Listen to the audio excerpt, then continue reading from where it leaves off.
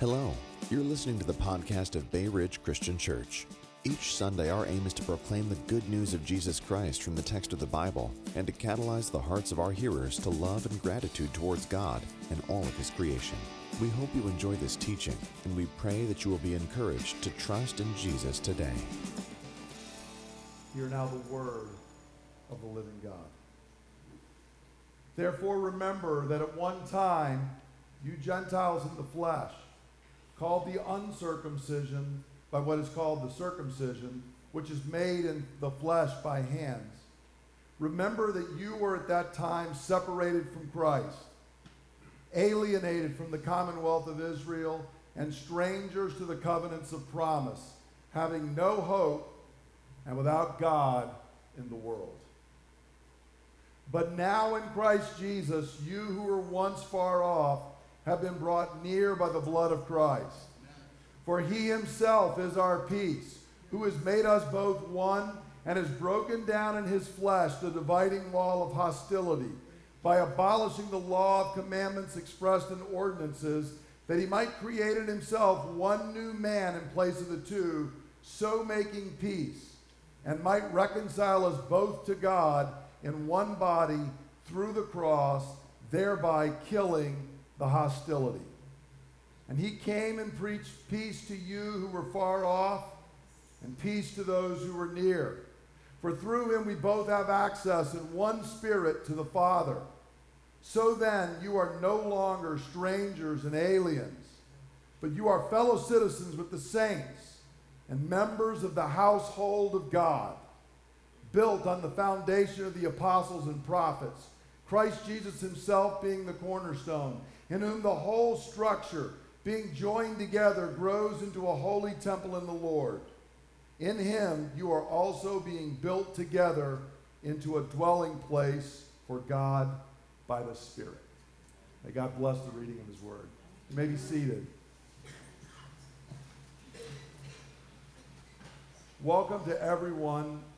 We're glad to be gathered together tonight, and we have a theme that as we had gotten together to talk about what we wanted to focus on Good Friday, the theme was United by Blood. You've probably seen that logo and the thing that we're talking about, and this text deals with it. As I was thinking about it, I remember back a number of years ago, I went on a trip to Niger in Africa, and on the way that we were coming back from there, we had to stop in Casablanca in Morocco.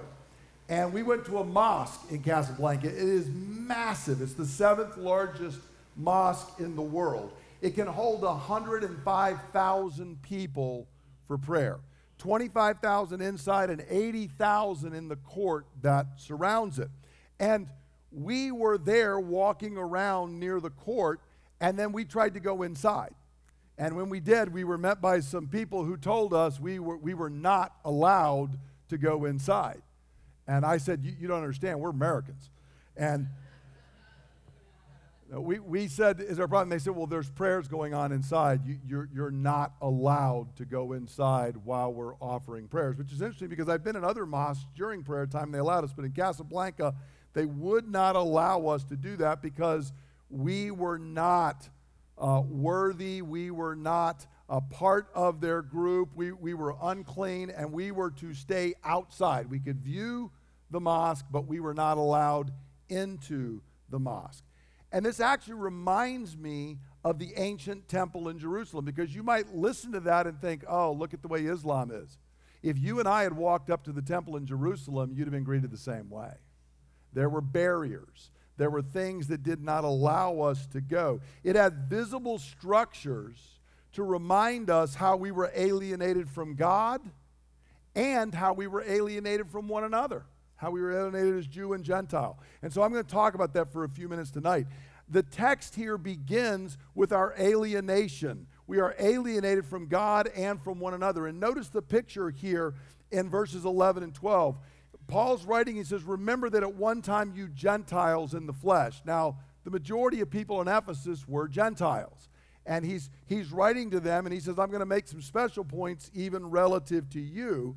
And he says that remember at that time you were separated from Christ. You were alienated from God. That's actually true of all of us, but Paul specifically speaking of the Gentiles so that we can understand the position we were in. We were alienated from God. There was a wall that said, you may not enter. And he goes on and says, you were not only separated from Christ, you were alienated from the commonwealth of Israel and strangers to the covenants of promise. Now, that may not seem like a big deal to you and I, but what it meant was you weren't even in the context where you were hearing about the grace of God. You weren't in the context to understand that you were even separated from God. In fact, if you were not part of Israel, if you were not part of the commonwealth, if you were not part of those covenants of promise, you were probably worshiping eons of gods. Gods by the thousands, none of whom were the real God, and none of whom could put you into contact with the real God. That was our position. And so notice what Paul says there, that we had no hope and were without God in the world. There at the end of verse 12, he's summarizing, he's saying, I want you to understand the depth of this. You were separated from Christ. You were not part of the commonwealth of Israel. You had nothing to do with the covenants of promise. And so the summary of this is you had no hope and you were without God in the world. Now, we could go back to our scripture readings earlier, and you were so without hope, you were dead. And dead men, in case you haven't noticed, don't help themselves.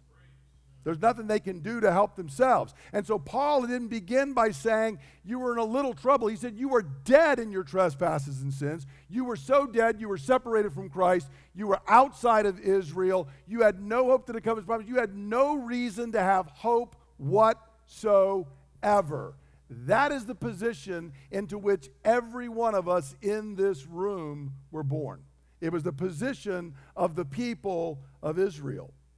But then there's another thing that Paul brings up here, which is the fruit. The root of it is our alienation to God, but that alienation works out in daily life in an alienation from other people. We are hostile to each other. Notice in the text here in verse 11, and then I'll skip down to 14 and 15, he gives a little hint. You know, you were called the uncircumcision, and the ESV has put it in quotes there because it's a derogatory term. When a Jew called you the uncircumcision, that was not like saying, hey, this is a thing you want to be called. Okay, this is a derogatory term. You're from the wrong side of the tracks.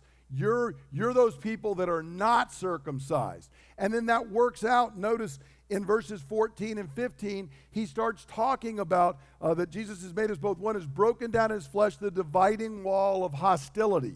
Now, you can argue about there's actually two places this could be in the temple. One of them was the curtain, actually, that separated out from the Holy of Holies. And we know when Jesus was crucified, that curtain was rent. But there was actually another wall that I think is what Paul's talking about here. And that was the wall that separated Jews from Gentiles. Jews were allowed inside that wall, Gentiles were not. Because notice he calls it a dividing wall of hostility, and he mentions abolishing the law of commandments expressed in ordinances. Jesus did not abolish the law by his death. Okay, he said, I came to keep the law. Not one jot and tittle is going to go away. But what he did do is the ceremonial law, that thing that separates, that included things like circumcision, that has been fulfilled and is no more. And so that dividing wall is what Paul has got there going on. And you have to remember that temple is very much like that mosque I mentioned. It's huge. It took them 80 years to build the temple in Jerusalem. And there's a massive outer court area. It was 3/4 of a mile around the perimeter. That's how big the Temple Mount area is. But if you were a Gentile and you said, well, I'm not part of Israel, I'm alienated from all this, I've never been part of it, but I would like to learn about it. You get inside and you run into a 4.5-foot wall, and they have found a bunch of these signs. The signs, there were 13 huge stone plaques, so you couldn't miss them. And here was the welcome you received. No foreigner is to enter within the forecourt and the balustrade around the sanctuary. Whoever is caught will have himself to blame for his subsequent death. Have a good day. Okay. We're going to institute that with our welcoming group outside in our lobby, right, on Sunday. See, you realize, like, wow, that's a little bit of alienation here. We're not allowed in there. If you remember the Apostle Paul, who penned these words to the Ephesians, he was in prison because they thought he had violated this law. He had actually not violated that law, but they thought he had, and that was what put Paul on his way to Rome in prison, was actually that charge. So you want to talk about a dividing wall of hostility. What if we came in tonight and we put a big wall and we said, all the Cross Point people, y'all sit in the back, and we had plaques. If you come here, beyond here, you're to blame for your own death. I think that would probably be the last meeting we would do together, right?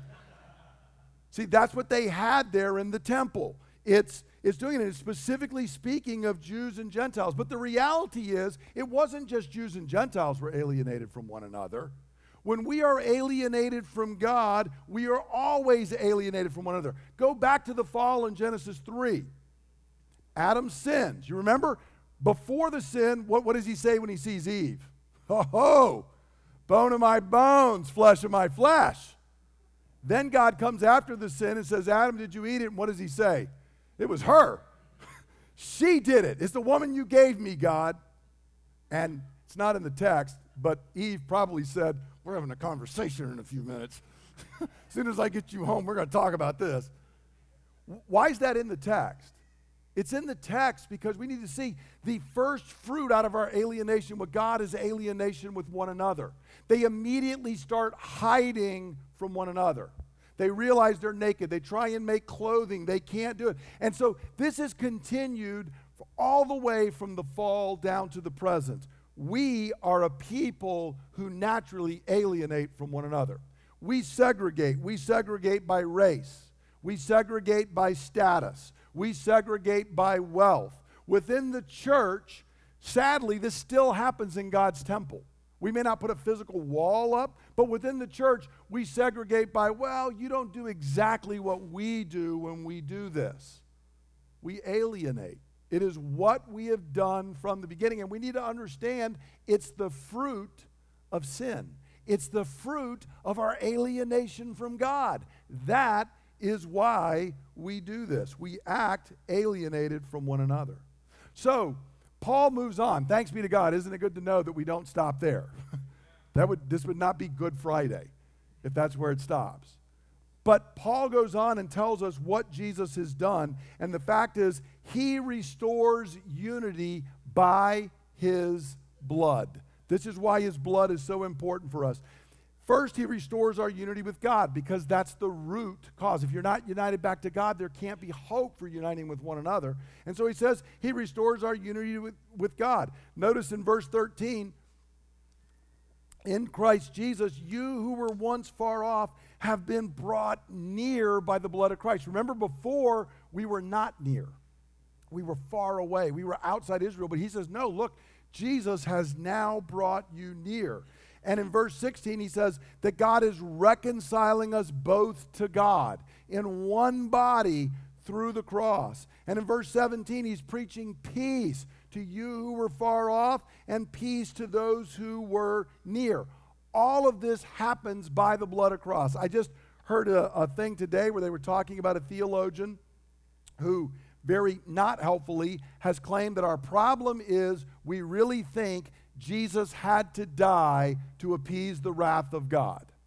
That's our problem, according to this theologian, who is, I marvel, like, wow, I don't know what you're being paid for because you don't understand the most basic thing that the Scripture teaches.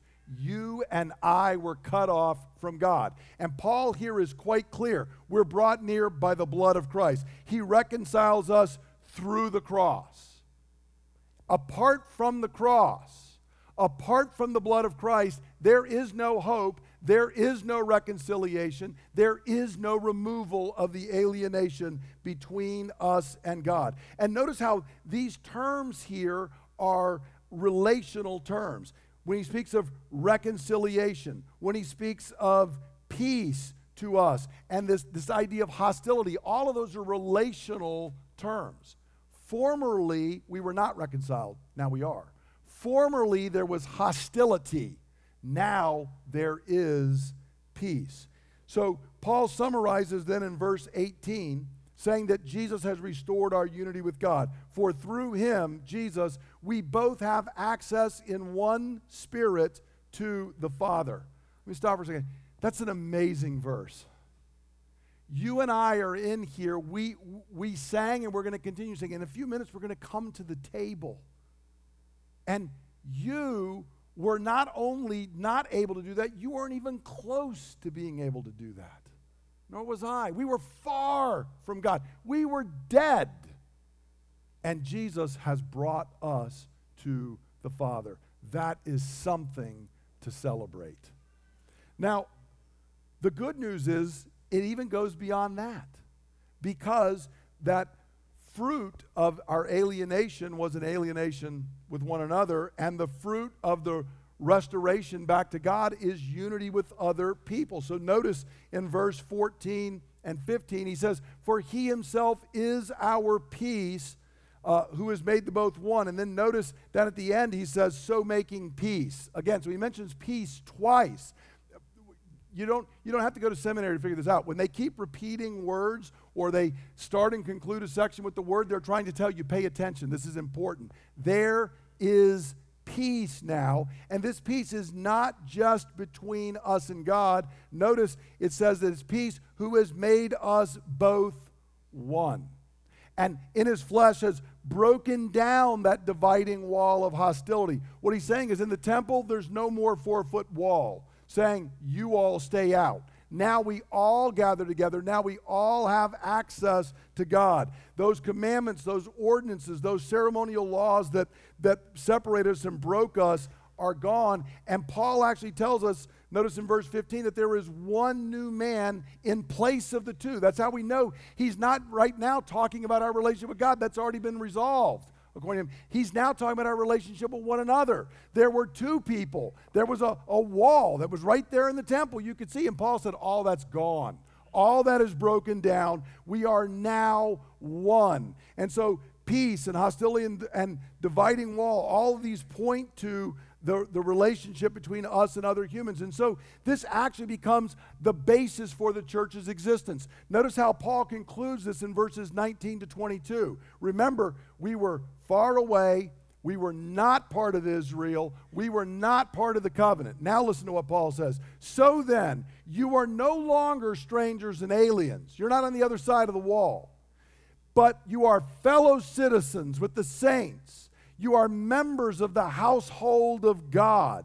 Down in verse 21, he speaks of being joined together and growing into a holy temple in the Lord. Notice, he speaks that you are fellow citizens. We're one nation. He speaks and says that you are members of God's house. We are part of the same family. And there is a temple that is there. One nation, one family, one temple. That is what the church is. Whatever way you look at it, you want to talk about the church as a family, there's one family. You want to talk about the church as the nation of God, there's one nation. You want to talk about the church as the temple, there's one temple. Not many. We are all part of God's people. And notice that phrase there, that we are actually being built together into a dwelling place for God by the Spirit. God dwells in us, not a building.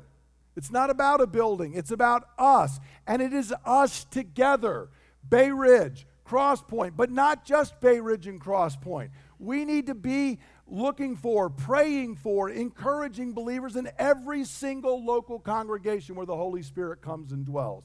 We need to pray for God to bless them. There isn't competition between us. There's not. If there is competition and disunity, then we're trying to undo what Jesus died to do. We're trying to undo what Good Friday was about.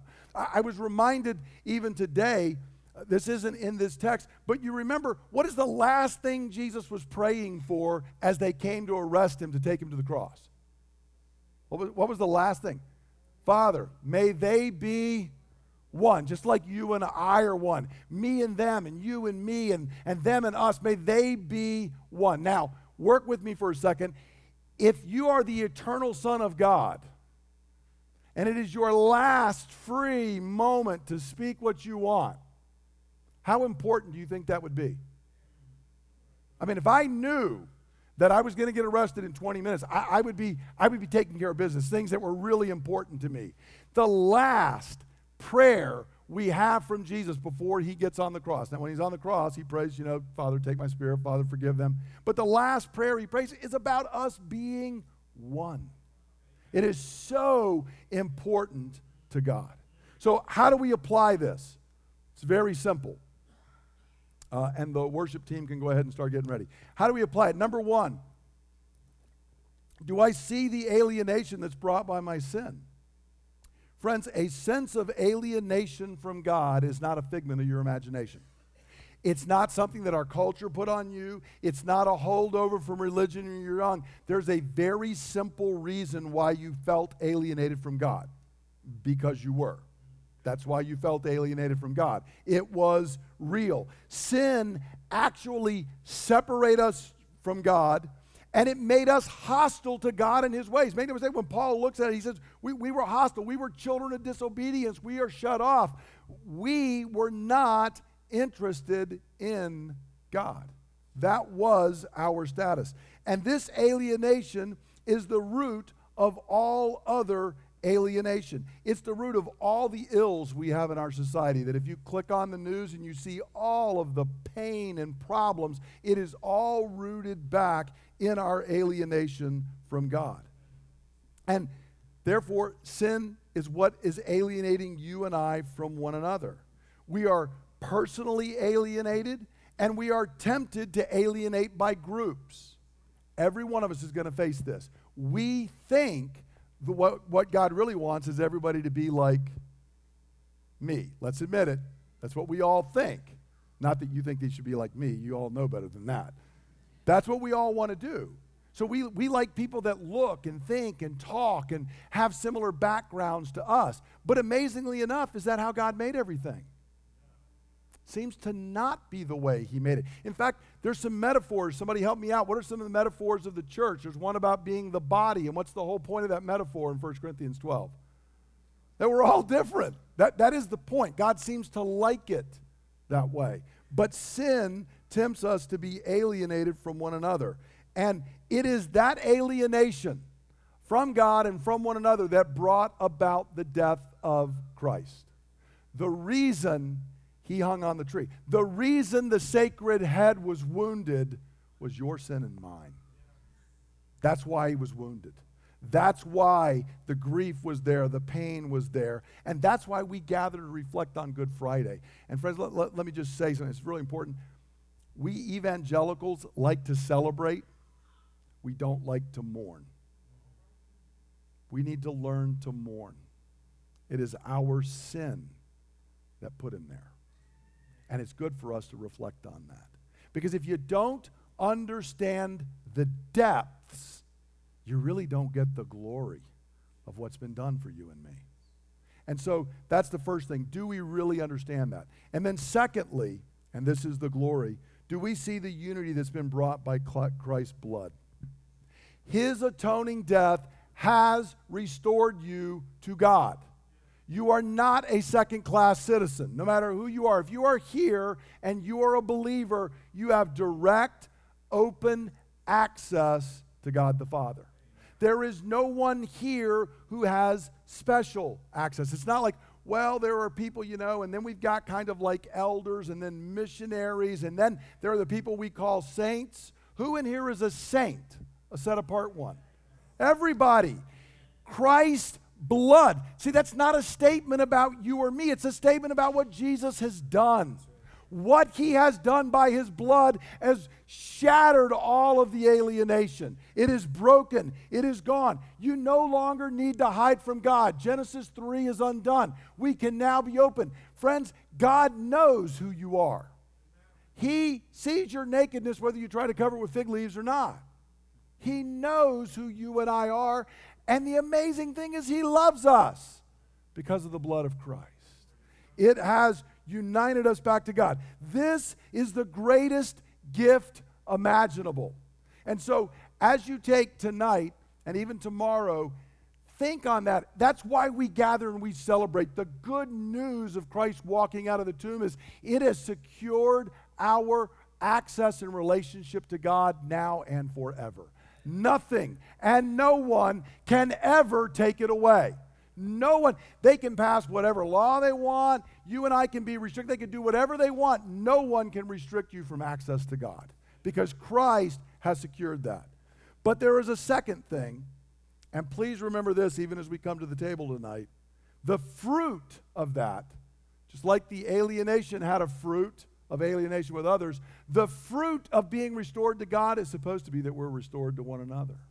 It's what Jesus prayed for, and it is also what he accomplished. He broke that wall down. He didn't just potentially break it down. He broke it down. It is gone. And so if there is alienation, I hate to be the bearer of bad news, it's because you and I are building the wall back up. Because the alienation is not there. And there is no reason for it.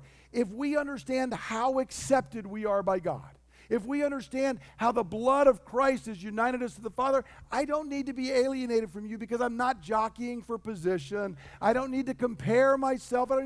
I can be accepting because God has accepted me. Our debt for sin has been paid in full. We can walk in humility and unity with those whom God has restored to himself. That is the joy of the fruit that flows out of what Christ has done. And this unity with God and with one another, again, is not just potential. It is real unity that has really been accomplished by the blood of Christ. So my encouragement tonight, as you go out, do not let the enemy steal what has been paid for and given to us as our blood-bought inheritance. It is yours. Christ paid for it with his blood. When that voice speaks and says, you can't really pray, you sinned, you don't really have access, do not listen to it. It is a lie. That blood has secured your access now and forever. And when the enemy speaks and wants to divide you and I from one another, do not listen. Our unity as believers within our local churches, between our local churches, has been secured and bought for by Christ. For a Christian, alienation from God and fellow believers can only be skin deep, while unity with God and one another runs in the blood and it flows from our marrow. It's who you are, and it is who I am. Thanks be to God for the blood of the Lord Jesus Christ that is united to him and to one another. Amen. We're going to go ahead and stand, and the team is going to be leading us in worship, and then we are going to come to the Lord's table together to celebrate what Christ has done for us. For I received from the Lord what I also passed on to you. The Lord Jesus, on the night he was betrayed, took bread, and when he had given thanks, he broke it and said, "This is my body, which is for you. Do this in remembrance of me." In the same way, after supper, he took the cup, saying, "This cup is the new covenant in my blood. Do this whenever you drink it in remembrance of me. For whenever you eat this bread and drink this cup, you proclaim the Lord's death until he comes." You may have your seats.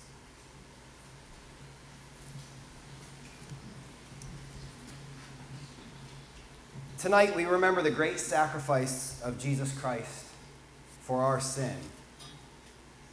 The first Good Friday was filled with horrific pain, torment, and alienation as Christ became our sin offering.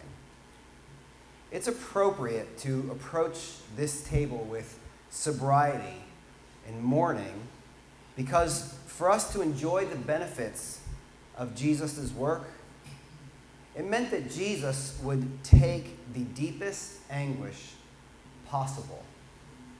All in our place, all by his grace, and all in love. Friends, this meal should not be treated lightly. It is a gift for only those who see that our sin placed Jesus under the wrath of God on that judgment tree and have responded to this truth by repenting from sin and turning to follow Christ, the one who delivers us from sin's curse and captivity. And as we who have faith in Christ come to this table, we come in faith. We come aware that Jesus washed away all of our sin.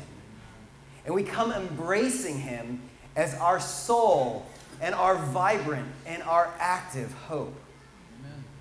So at this time, the ushers can begin to distribute the elements. If you're counted as a child of God by faith in the Son of God, who loves you and gave himself for you, if you have repented and committed to follow him as Lord of all, take the bread, take the juice, and prepare by offering silent prayers of thanksgiving to Christ for his great sacrifice. But if you're not yet a Christian, let me encourage you to allow these elements to pass from you. But don't let this day pass. Today is the day of salvation. Hear the good news of Christ's sacrifice for you, that you might be saved by placing your trust in him and by turning to follow him. As the ushers are distributing the elements, please consider silent prayer. Just for our friends at Crosspoint, if you don't know, we have gluten-free. If you do need that, if you raise your hand, Tommy will bring you some by. I think Brett would agree that there are few people that share theology and friendship and joy as pastors as he and I do. And I know have the same feeling as he had as he was standing up here and looking out over representatives from both congregations, just being filled with joy at the unity of worshiping together. That is a blessing. That is wonderful. We praise God for that. But neither one of us, though we share this desire to see the church unified around the true and passionate preaching of God's word and the mission of Jesus Christ, neither one of us, and I'm sure most people here in this room are under no illusion that comes by human work. See, we just looked at Ephesians chapter 2, verses 11 through 21, and in that time, Brett explained something, that the work of Jesus ended alienation between us and God, and it placed us in union with fellow Christians. So to be unified with God is a reality that was extremely costly. It meant torment and death for the Savior. As we take this bread, we're remembering something more than just a historical event, though it's not less than that. We're remembering something more. We're remembering that his body bore a curse, the curse of death. He was physically beaten. He was tormented. He was hung on a cross and then laid in a grave, bearing in his body a curse that was our curse, the curse that was due our sin. For us to have unity together as fellow Christians, make no mistake about it. What we bring to the equation is the curse of our sin. But it was in his body that he brought an end to the power of sin and an end to the penalty of sin. And he was raised to life as an overcomer. So in light of the glorious reality of the victory of Jesus won on our behalf, let's take the bread in unity and in thanksgiving. Let's take the bread together.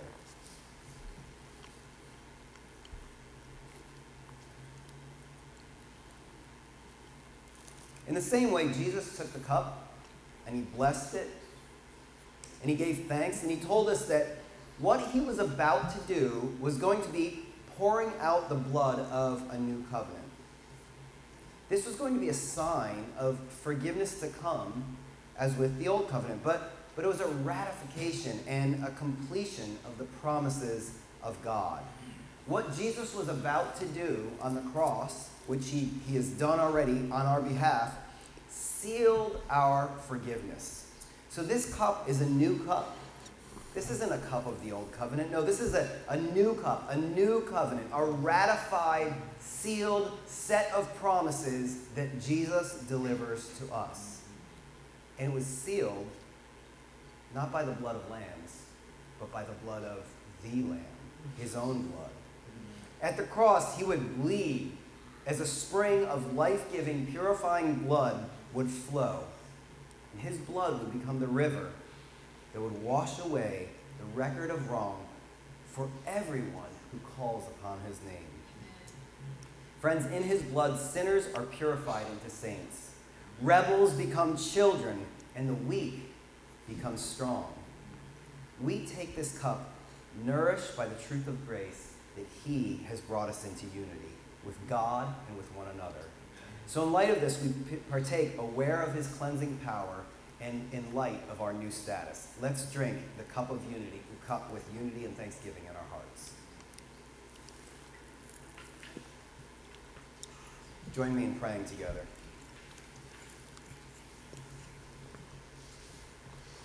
Lord Jesus, all of our hope is in you.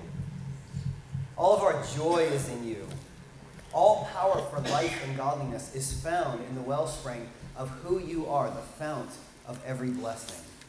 So, Lord, we thank you for the unity that we have with one another, but we remember that that's the fruit of the unity that we have with you, Heavenly Father, because of what Jesus has done and applied and made vibrant by the ongoing work of the Holy Spirit. We thank you for this meal, which reminds us how you sustain us with gospel grace. You, in fact, are here to feed us with grace directly from what you did on the cross 2,000 years in our place.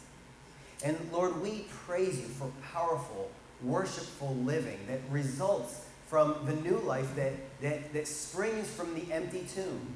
As we celebrate Easter in just 3 days, Lord, we are reminded that newness of life comes because you stepped away from the curse of death. You stepped away from the curse of sin, having put an end to it and defeated it forever, so that we who are now in union with you could live a life of worship unto the Father as you did, Jesus, in your life here on this earth.